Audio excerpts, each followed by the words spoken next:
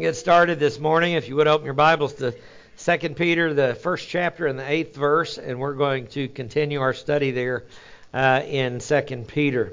Appreciate all the prayers and everything for last week, and it was just the power of God that did it, so I do appreciate everything. Let's go ahead and get started this morning, and take a few minutes just for prayer to get ourselves ready to study. Let us pray.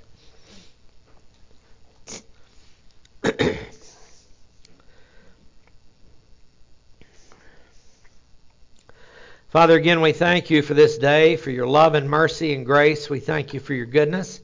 We thank you for this privilege and opportunity of assembling together in a free country. I pray we would make the most of it today and let your word be at the forefront. For we ask it in Jesus' name. Amen. Well, we've just gone through a list that drew a target for us. Let's see if we got it memorized and if we can put it all together. It says applying all diligence. That means we have to do this. This is something, the way that the thing is worded, this is what we need to bring to the table. The Lord's already set the table. Now we need to come to the table. And applying all diligence, in that we have to seek the faith. The faith is all about the object. When the definite article is there, it's all about the Lord Jesus Christ. It's not about the whole body of doctrine as it is, but doctrine all centers around Him. So, in a sense, it is the body of doctrine, but the main focus is the faith. In your diligence, supply the faith. And in the faith, the next thing is the virtue. We all know that there's a right and wrong. We know we just have that built into us. And sometimes it gets jaded or scar tissued or whatever. But there is a right and wrong. So he says, take the faith, then the object, add virtue to it, which we all should at least have some concept of. And then in the sphere of virtue, add knowledge. And we take this adding knowledge, which is the gnosis word. It'll be all right. In the sphere of the virtue, add the knowledge. And obviously, it's knowledge of the Word of God, knowledge about the Son of God. That's what it is. And when I first studied this, I mentioned this many times, I had knowledge right at the top. And it bothered me that Peter wasn't any more mature than that than to put it down on the list. And then I figured out finally what was inspired to be done. And that means if we really want to add knowledge, then we need to get these other things right first, because spiritual things are spiritually discerned. Without faith in Christ, an unbeliever can't fully understand the Word of God. They can know that David was a king. They can know that a flood is claimed to have happened. But to have any spiritual understanding of it and its significance, that just escapes them and it's beyond them. So in the sphere of the knowledge, what we want to add is the self-control. It's one thing to know what to do. It's another thing to do it. We learn that from the earliest times as we are taught to do the right things by our parents. We're taught various things. But doing it sometimes is a problem. So he says, take what you know and apply it. Do it. In the self-control then, would add perseverance. Now, sometimes we get something done once and we do it right and we think, oh gosh, I've arrived, I've got it figured out. Then the next time we fail the test. Okay, here it says persevere. We want to get things done right in our life and we want to persevere in that process. And in the sphere of the perseverance, add the godliness. Now, the godliness is a reverence for God. It used to be as the word that's used here, and it means that we grow in our respect and our reverence and our awe of the Almighty. And if we're learning real knowledge, and if we are persevering and we are applying it to our life, I can guarantee you're going to see how respectful we should be of the Almighty. You see Him work in so many different ways and through so many different problems. It's amazing. So we should be just awestruck by the Almighty and who He is. And in the sphere of the godliness, it says add brotherly love. Isn't that interesting? Here we learn to love God and we learn to love one another. and we learn to respect Him. And in the sphere of brotherly love, the love is simply what it says in the Greek, agape. The love, and it's the greatest commandment. The love of God. The love for God. The love of who God is. So that is our context. Now, verse 8 makes a statement. For if these things are beginning to exist, huparko is the word, all these things just listed, these qualities, in you. So it's not automatic with a believer. If you notice that. Some people think the moment you put your faith in Jesus Christ, your whole life changed and you get it perfect from then on. And if you don't get it perfect from then on, you weren't saved. I was raised in a church like that. And yet we kept seeing all kinds of failures, mistakes, sins. They just kept raising their ugly head. And so Peter is making it clear that he's talking to believers, and he says, if these things are beginning to exist in you and are increasing, pleonazo, growing, that means all those qualities can grow in abundance. They establish you neither useless, that's the word here, without any good works at all, nor unfruitful in the true knowledge, epignosis, of our Lord Jesus Christ. Now, we got through various points looking at what this verse had to say about diligence. We're still applying the diligence, and we got into the issue of spiritual blindness. You know, I once was blind, but now I see. The whole theme of amazing grace.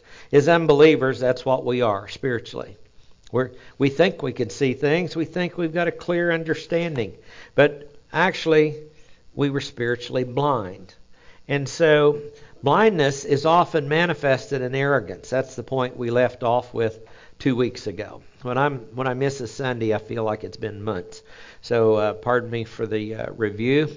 But it's just kind of to warm me up as much as to warm you up as to where were we 2 weeks ago whenever we did this. But it's often manifested in arrogance. Those who are spiritually blind think they've got it all together still, and they want to try to lead those who are also spiritually blind. And Paul writes about that or Jesus speaks about it in Matthew 15. Paul will write about it in Romans 2 also. Now, this blind arrogance dishonors God, and it harms a Christian witness. It dishonors God. Romans 2:17 to 24. Here Paul is writing to the Romans, but he's also got some serious chapters in there for the Jews. Chapter 2 is one of them. Chapter 9, 10, and 11 is 3 more. So he's got some serious chapters for the Jews. 20 years into the church age is when he's writing it. And he says, but if you bear the name Jew and rely upon the law and boast in God and know His will and approve the things that are essential, being instructed out of the law, and are confident that you yourself are a guide to the blind, a light to those who are in darkness, a corrector of the foolish, a teacher of the immature, having in the law the embodiment of knowledge and of the truth. Now this was the Jewish rabbis at that point in time. And he says, you think you got it all together. You therefore who teach another, do you not teach yourself? You who preach that one should not steal, do you steal? They were pilfering from the coffers that were going into the offerings of the Jewish rabbis. You who say that one should not commit adultery, do you commit adultery? You who abhor idols, do you rob temples? You who boast in the law, through your breaking the law, do you dishonor God? But for the name of God is blasphemed among the Gentiles because of you, just as it is written. Now that's a pretty heavy accusation and confrontation from Paul to the Jewish leaders right then. But it dishonors God. This type of spiritual blindness that functions in arrogance just dishonors God. A spiritually short-sighted person is one who lacks divine perspective in life.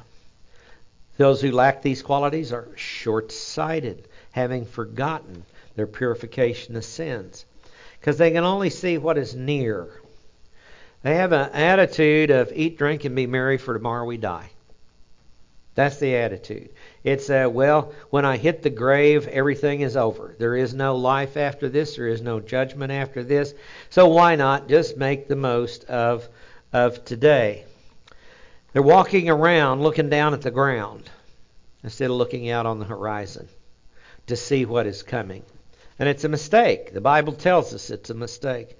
We need to learn from the past and prepare for the future.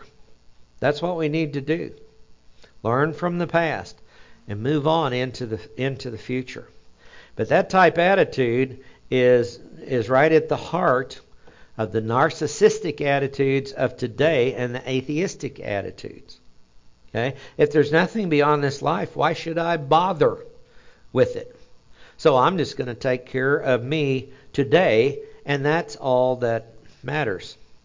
Now, this type of person is controlled by the circumstances of life and makes decisions that lack wisdom. In the 3rd chapter of James, you don't have the verse written down, but verses 13 to 18, it talks about a wisdom that comes from above and a wisdom that comes from the earth. There are two different kinds of wisdom, basically. One is a divine wisdom, one is an earthly wisdom. And he makes it very, very clear that the divine wisdom is the one that we need, because the earthly wisdom is earthly, natural, demonic. It is a problem. And we've got all kinds of earthly wisdom available to us. You can turn on the radio, you can read a book, you can turn on the television. It's coming as a bombardment from everywhere about this earthly wisdom, this so-called earthly wisdom.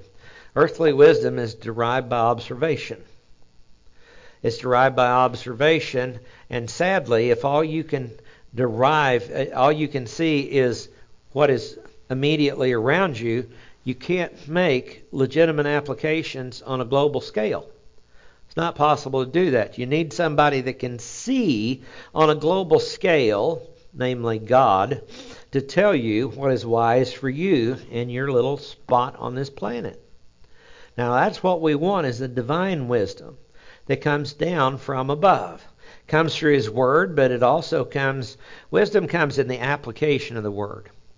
Because sometimes we have things that seem to be conflicting that we know as doctrine and we know as true. Which one do we apply? Which one do we apply? What type of discipline should we bring to our children when they act up? We need divine wisdom. Should this be the spanking? I know that's not politically correct right now. But should it be the spanking or should it be grace? How should it be? It needs to be a balance. Otherwise, things get out of hand. Truth without grace is too harsh, and grace without truth is too easy. We need the balance. So, where does it come from? He who lacks wisdom, let him ask of God, who gives to all generously. We want the divine wisdom. What do I do here, Lord? What do I do here? Because I know what your word says, but I don't have a specific for this specific event, and I need it. So we go to Him and we ask. An airline pilot, for those who have been in an airplane, some people, I don't know if anybody in here flies or just thinks about it. An airline pilot doesn't look at the ground when they're landing. They teach them to look at the horizon. Because if you look at the ground, you'll fly into it. So you look at the horizon to get that landing stuck the way it's supposed to be. That's what we need to do. Fixing our eyes on the things above, not on the things that are on the earth. That's how we keep a perspective. And that's how we find divine wisdom. It lends itself to a life of fear, not faith. A life of fear. This this type of person that is led by a blind arrogance, they just look for their next high. What's going to make me feel good today in these circumstances? Instead of, how can I understand these circumstances so I may do the things pleasing in the eyes of the Lord? It's just a different attitude. Some advice to the church of the last days. Go ahead and turn to Revelation 3:15 with me, if you would.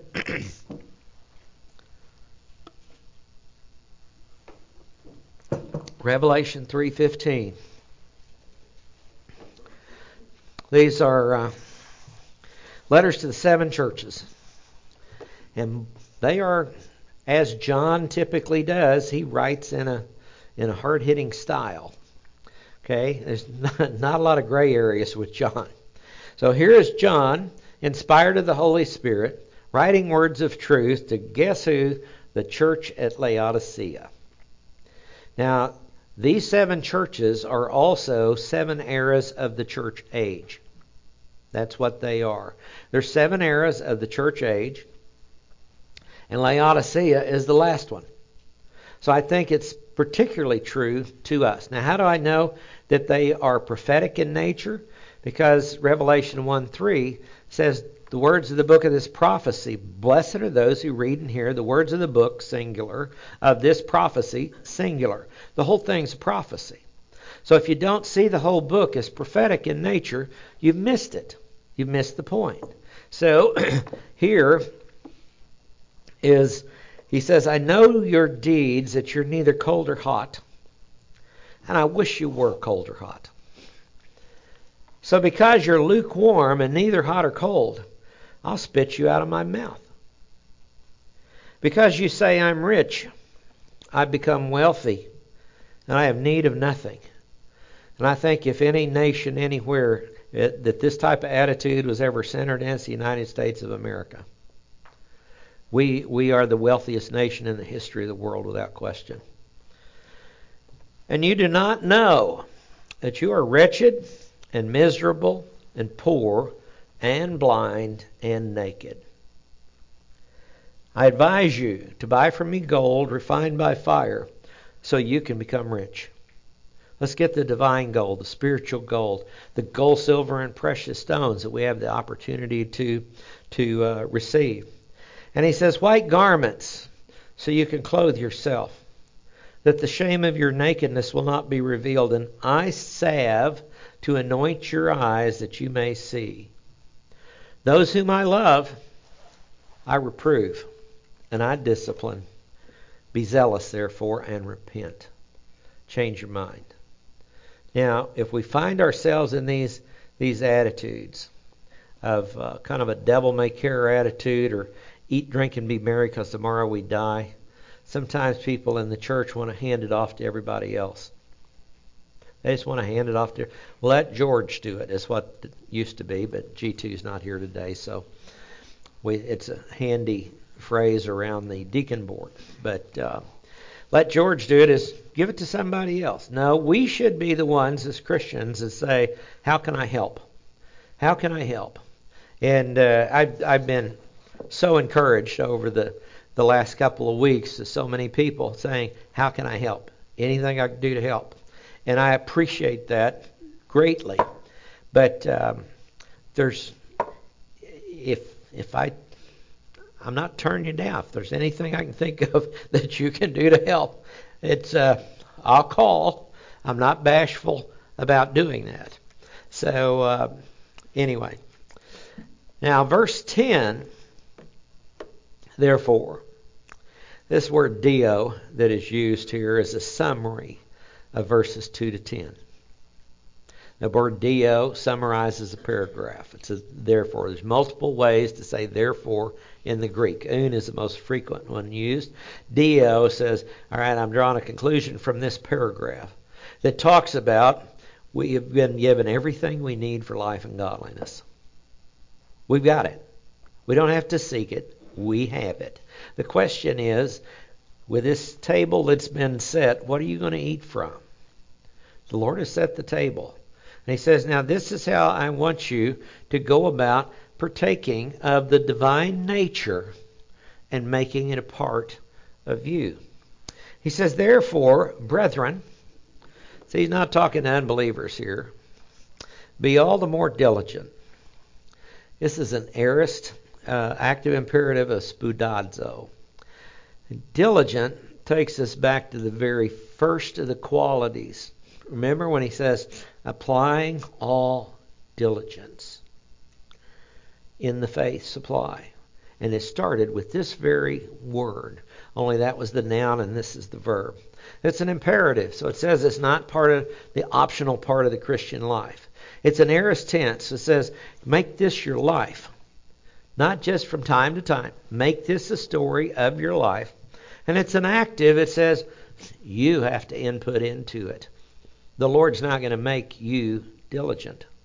He's not. This is something you choose to do. Be all the more diligent to make certain. This is babaios, is the word used 9 times. The verb itself is used 8 times. And it means firm, steadfast, or secure. Okay? To make firm his calling and choosing you. Now, this is about assurance of salvation. It's not you trying to figure out if you're elect or not. Didn't he just address them as brethren? He addressed them as brethren, so he's saying, okay, brethren, there's always this business of works that has always been the attack all the way back to the Garden of Eden. Somebody wants to add works to the gospel. And the gospel is purely of grace. And so if you add works into the gospel, you think you got to work for your salvation, you think you got to work to prove it, you think you got to work to keep it, he said, you're never going to be assured of anything. So you have to get grace right. That's what all of us do. We have to get grace right. We are all born goof-ups. And we're going to stay goof-ups for most of our life. But his salvation is not based on my goof-ups. It is based on his work on the cross. So he says, be assured about this. For as long as you practice these things, what? Diligence, faith, knowledge, self-control, perseverance. As long as you practice these things, you will never stumble. See, he's not trying to get us saved from the penalty for sin. That's a done deal. But the power of sin is still real in our life. And he says, you practice these things, the power of sin is not going to win. It's not going to win. You will never stumble, and this is a double negative that'll get you in trouble with your English teachers if you try to write something with a double negative in it. Ume. It's a strong negative, a weak negative with a aorist subjunctive of bataio, which is a word that means to fall or to stumble. And it is different from scandalizo, the word for stumbling block that you see in different parts of the New Testament. Because scandalizo emphasizes the object that caused you to stumble. This word encompasses both the stumble and the fall. So it's basically you did it. But if you practice these things, you're not going to stumble. So how important is this target to us? Very. Very. In fact, that might be a nice thing to print out somewhere and put on your refrigerator. Somehow. My refrigerator's full. I'm going to have to do some sorting.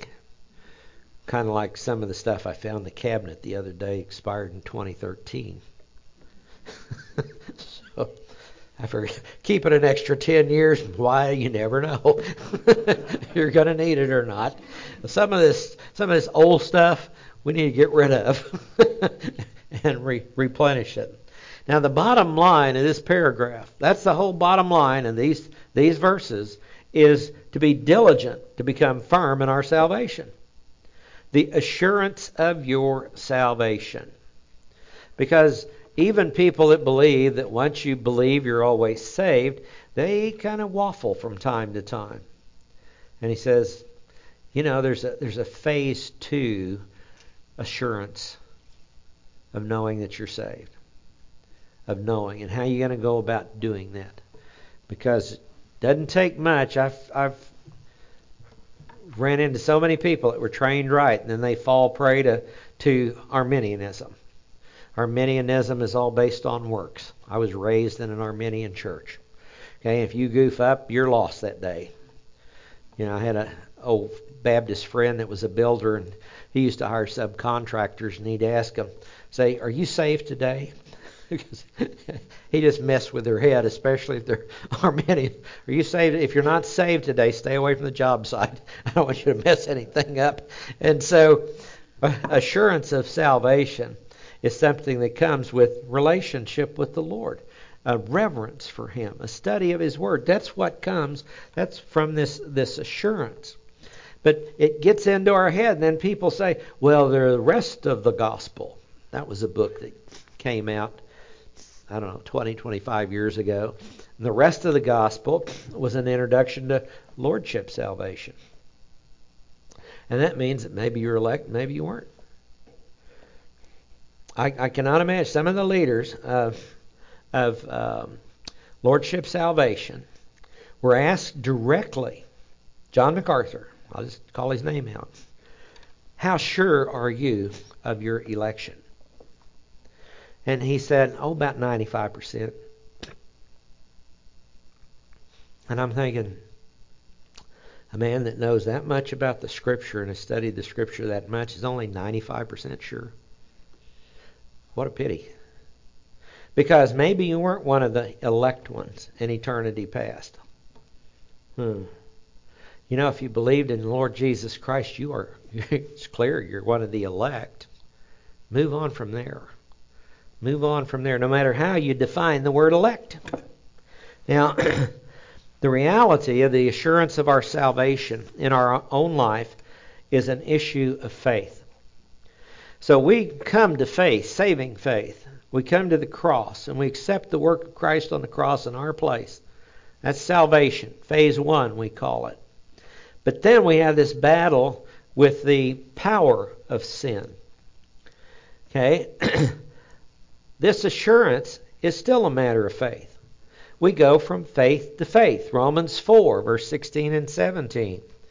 For this reason it is my faith, in order that it be in accordance with grace, so that the promise will be guaranteed to all the descendants of Abraham, not only to those who are of the law, but also to those who are the faith of Abraham, who's the father of us all. Colossians 2, verse 6 and 7. This is a great passage because some people think you're saved by grace. This is actually taught in a lot of places. You're saved by grace through faith, but you got to work to keep it. Well, when they tell me that, I just say, would you read Colossians 2, 6 and 7? As it says, therefore you have received Christ Jesus the Lord, as you have received Christ Jesus the Lord, so walk in Him. How do we receive Him? By grace, through faith. How do we walk in Him? By grace, through faith. He says, having been firmly rooted and now being built up in Him and established, made firm in your faith, just as you were instructed, and overflowing with gratitude. That's what we should be. It's interesting that anytime you get works into the system, you end up with pride in the system. Because Arminians, if they think they're saved, if they dare even say it, they may not be saved because they're prideful. Okay? And then you talk to Calvin, how do you know you're elect? Well, I'm 95% sure. Well, why do you believe the 95%? It's because of my works. What if your works aren't enough? Not the right kind, not enough. What if they're not the right kind? We have an assurance that passes all understanding. We have an assurance given from God Almighty Himself who created the heavens and the earth. That's why we have an assurance of salvation. The issue is made firm by His grace. From Hebrews 13, verse 9. And we're just tracking the words down here about the bios and the verb form and what they're saying because we just follow this word and the Scripture gives us a systematic theology. It says, do not be carried away by varied and strange teachings. Now, what do you think the writer of Hebrews is talking about? Well, in the context, chapter 10 says there's one sacrifice for sin for all time. No other sacrifice is going to bring you into the throne of grace. It's not going to happen. So don't be carried away by varied and strange teachings, for it's good for the heart to be strengthened, made firm by grace. When we see that our salvation is only of grace. He says, strengthened by grace, not by foods, because boy, the Jews were really into keeping that dietary code. They wanted to keep the dietary code almost to the same point that they wanted to keep the sacrifices. This is the believing Jews that came through Pentecost or got converted, and now here they are 30, 35 years into the church age in the writing of Hebrews, and they're still hanging on to the works of the law, thinking they'll save them. And the writer of Hebrews is saying it's not going to happen. Not by foods through which those who were so occupied were not benefited. The book came out years ago called The Maker's Diet. And, and it was basically a vegetarian diet. If you want to be a vegetarian, that's your business. You can do that. That's fine and dandy. But the Maker's Diet, it's got meat in it. Huh? Yeah, Acts chapter 10. The Maker's Diet has meat in it. I went to Rudy's Barbecue one time, had a sign up that said, I didn't rise to the top of the food chain to eat vegetables. I thought, I could dig it. Should we eat more fruits and vegetables? Obviously. No argument there. But should we not eat meat at all? I don't think so.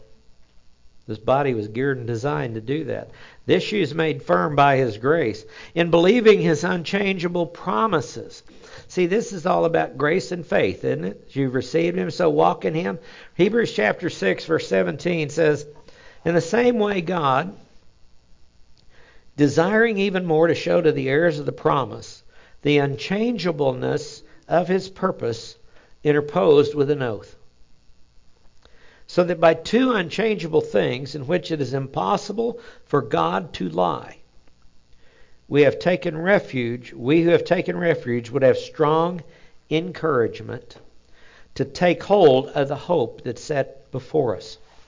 This hope we have as an anchor of the soul.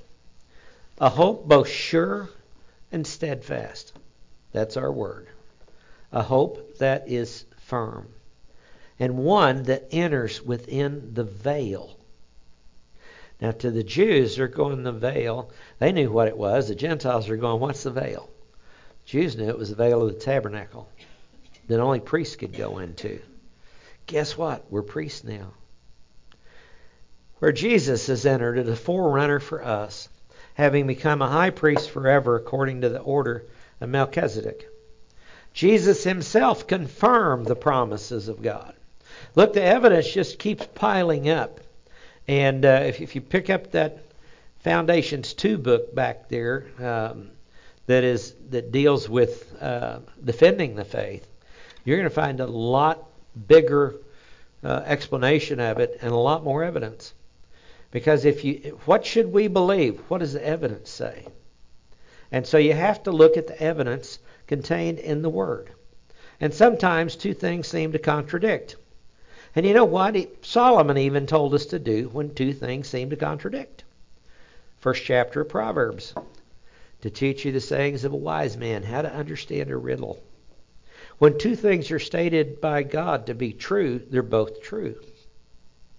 It's up to us to figure out how. And it's an invitation, I believe. Jesus Himself confirmed the promises of God.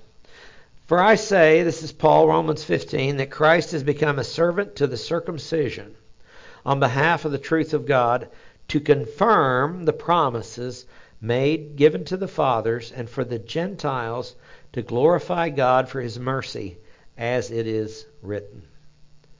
The plan was directed toward the Jews, but it never excluded the Gentiles. The Jews seemed to think it did, and in that sense they were racist. Other peoples were racist against the Jews. If they just read the book, they'd have gone back to they'd got to Genesis 10 eventually, and they would have there were only one race. Duh. Why are we arguing about all these skin colors and melatonins and everything else? Huh? We went to different parts of the planet, but we're one race. Came through the flood, brought by Noah and his wife, and that it went from Adam to Noah and his wife. 8 people came through the flood and went to the rest of the world and populated it. So how many races are there? There's one, the human race. Now, the promises of God, Jesus confirmed. This firmness is also an issue of perseverance. From Hebrews 3. Saying, how strong do we want to be? Well, persevere. Don't decide we're going to take side trips in our life, in our Christian life. We get headed in the right path, fixing our eyes on Jesus, and let's just not go outside the camp for a while to see what it's like out there. Keep focused. Hebrews 3:5. Now Moses was faithful in all his house as a servant, for a testimony of those things which were to be spoken later. But Christ was faithful as a son over his house, whose house we are, if we hold fast our confidence and the boast of our hope firm until the end. We do that, we're a picture of his house. Believers can step outside, we can color outside the lines. But the ones that hang on to who he is and persevere in the midst of persecution, those are the ones that show the solidity and the beauty of Christ. It's an issue of perseverance, and it's also of partaking of Christ himself. From Hebrews 3 again, verse 14 and 15, says, we have become partakers of Christ. We have become partakers of Messiah, if we hold fast the beginning of our assurance firm until the end. Partakers. Oh, you hit partakers, and then you go, what does that mean? And that's all about inheritance. There's an inheritance that is based on works. We are his workmanship, created for good works before the foundation of the world, that we should walk in them. He laid out opportunities for us as part of his family to do good and to do good works. Works factors into it. Never to get us saved, never to prove we're saved, never to keep us saved, but always as thanksgiving for our salvation. That's what we should do. In context, this is done by supplying the qualities listed in verses 5 to 7. In the context, which the Lord has already... I thought I had this all fixed. Okay, I do. The third point, which the Lord has already given us. And they're to blossom and grow. See, the point 2 is done by supplying the qualities listed. It says us, we are to add all diligence. Okay, we supply those. Okay, but the Lord's already given them to us, because he gave us everything we need for life and godliness. When the Holy Spirit moved in at the moment of your salvation, he brought all this stuff with him. So again, the table is set. Are we going to eat from it?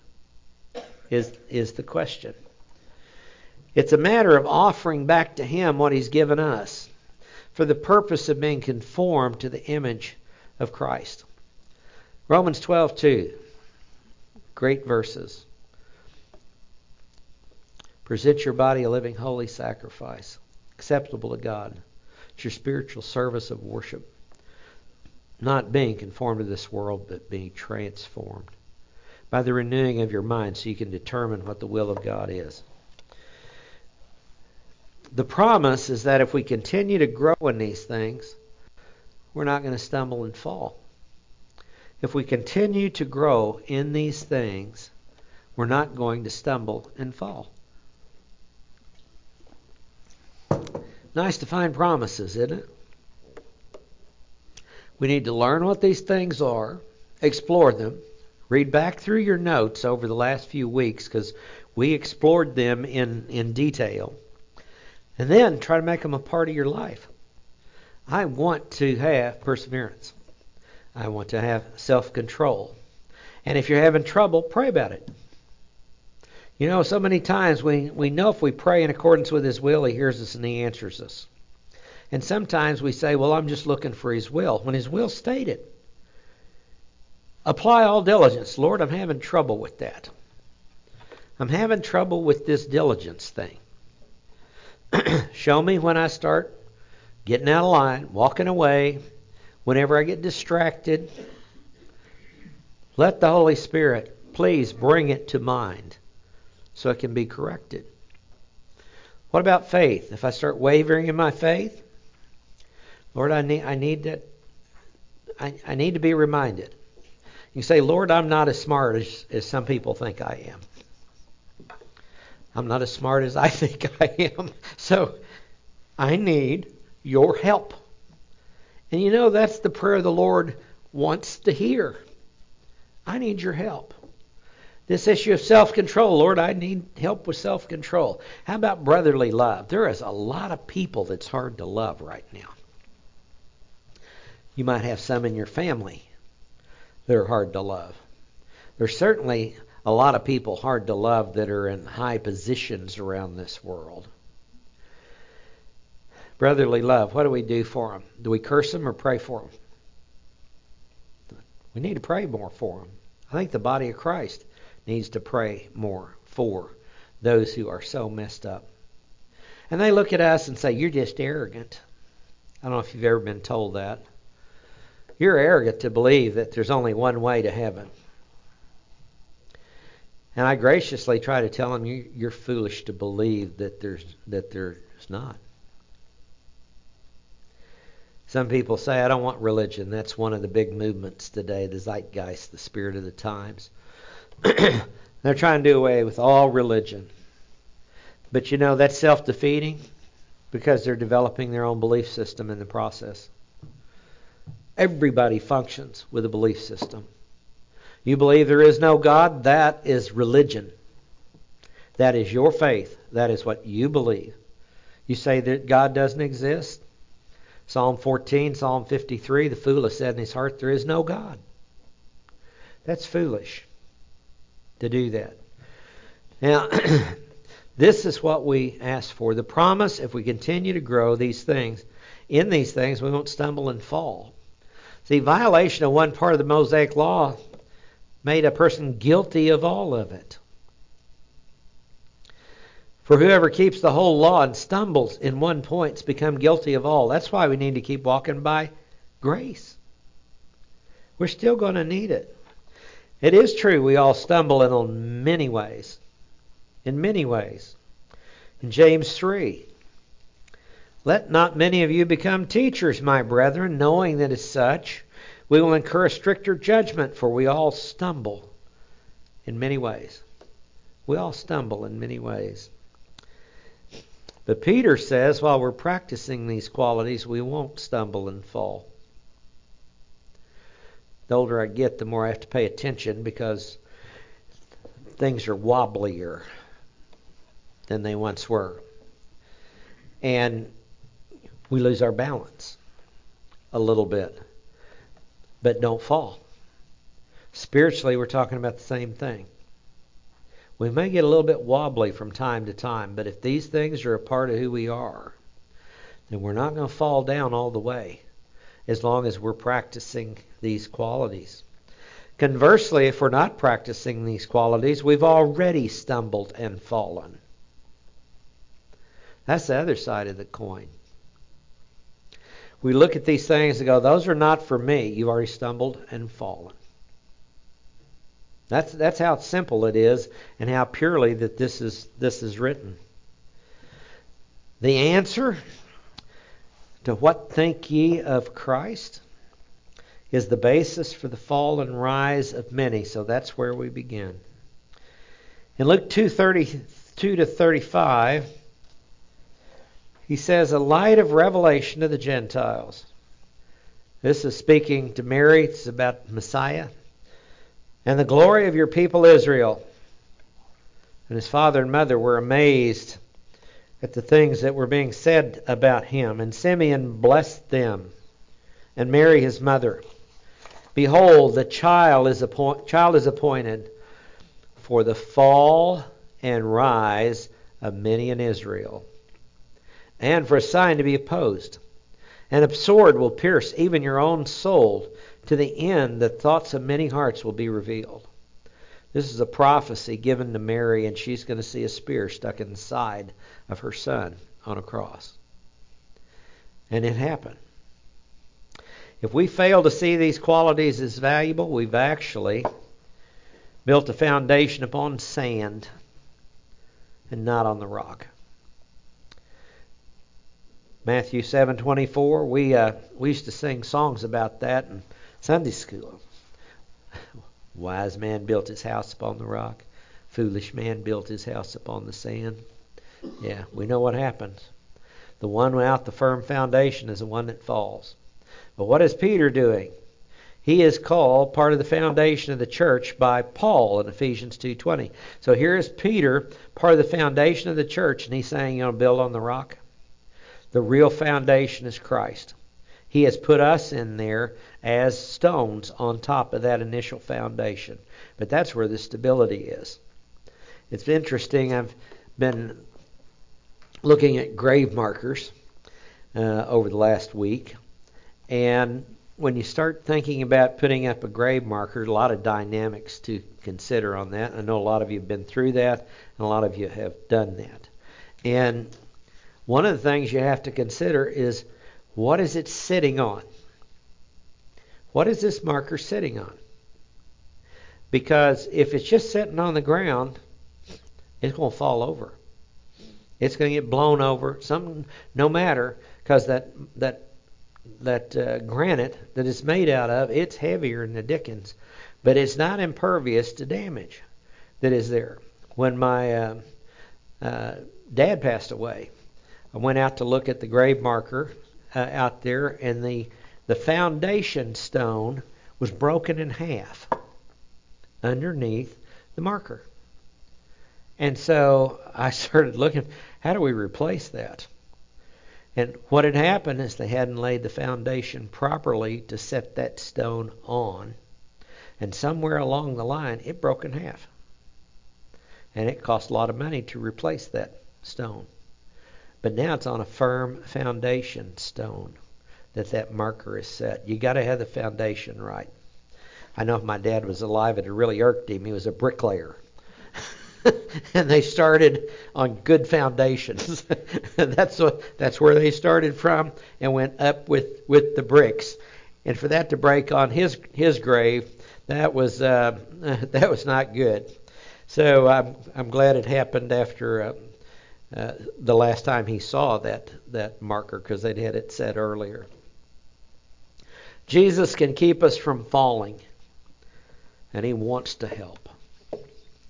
He can keep us from falling. He wants to help. Jude, verse 24 and 25.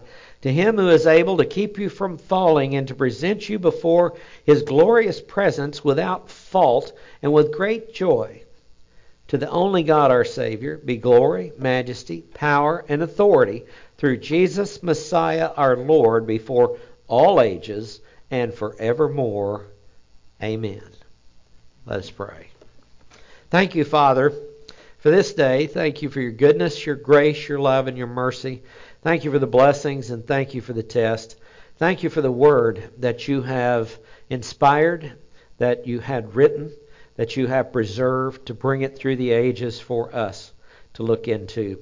Because in it we find comfort. In it we find assurance that when you say something, that's the way it's going to be. So, Father, I pray that you would strengthen our faith. I pray that we would walk in those qualities that are so beautifully described by your Apostle Peter. We pray and ask this in Jesus' name. Amen.